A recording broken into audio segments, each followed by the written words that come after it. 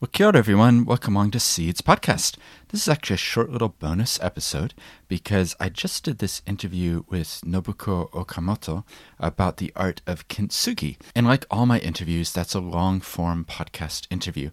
So it's about an hour long. So I just thought it'd be fun to pull out the bit where we talk about kintsugi and its application to our lives. So this is an excerpt of the part of the interview with her about kintsugi, and I do encourage you to listen to the whole thing, but this will give you a sense of what it is that we talked about. Well, I'd love to find out about kintsugi. Can you just tell us a bit more about what it is? Because I'm really intrigued by it, and also what are the pictures that it has for our lives as well. So how did you find out about it? Is it really well known in Japan, or is it something that you have to go to find a teacher? Yes, it's not so popular in Japan, actually. It is traditional culture.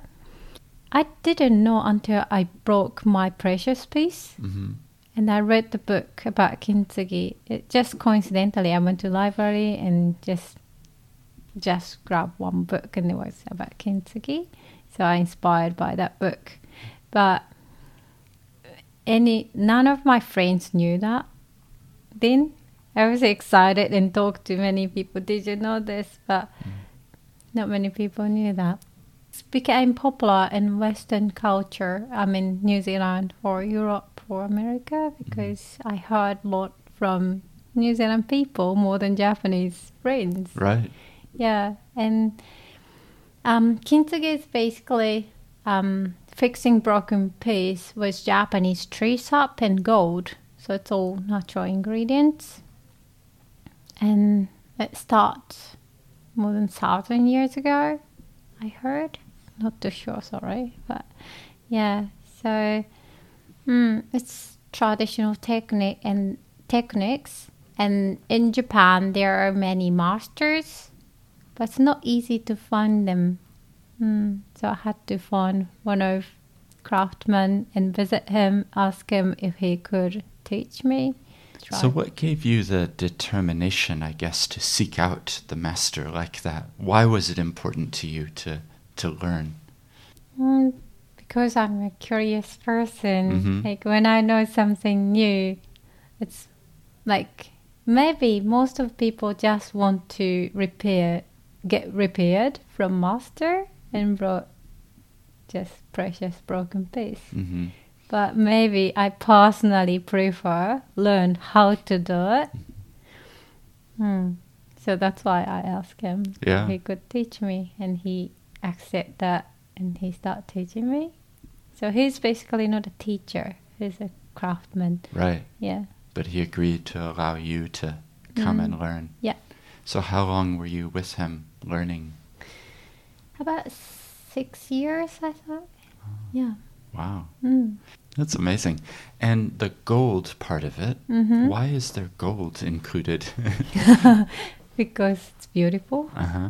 Yeah, because it is not only repairing or fixing. It shows us the broken piece became more beautiful than original.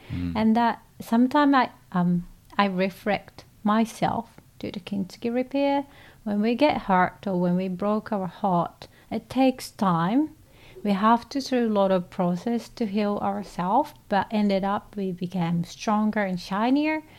So I don't think when kintsugi started, they think that way, but now when I work on it, I always reflect to myself. And maybe gold was like special things in Japan back in the day. But now still, but I mean, yeah, special things. Yeah, I think the thing that strikes me about this technique and what you're talking about, and the reason I wanted to talk to you, is that if we think about our lives, so often there are broken parts in our lives. And it's easy to push them aside and say, I don't want to deal with that brokenness or that pain or the whatever it is. And the model that you're using is to say, we can repair things and we can recognize that there is brokenness, but that there can be beauty in the brokenness. Yeah. And that by using gold, it actually emphasizes the places where the pottery was broken. Yeah. And sometimes in our lives, we don't want to talk about the broken things. But in the same way, we can be repaired, we can be fixed as well. And it can be something that even is celebrated, that it actually leads to some new life for this object or this person. Yeah. It's a beautiful thing. Yeah. Yeah, so when I started Kintsugi, I didn't think that way. I thought it's beautiful art. But then when I start learning Kintsugi, I became more into philosophy side of Kintsugi. Well, I do hope you enjoyed that short little excerpt of the interview.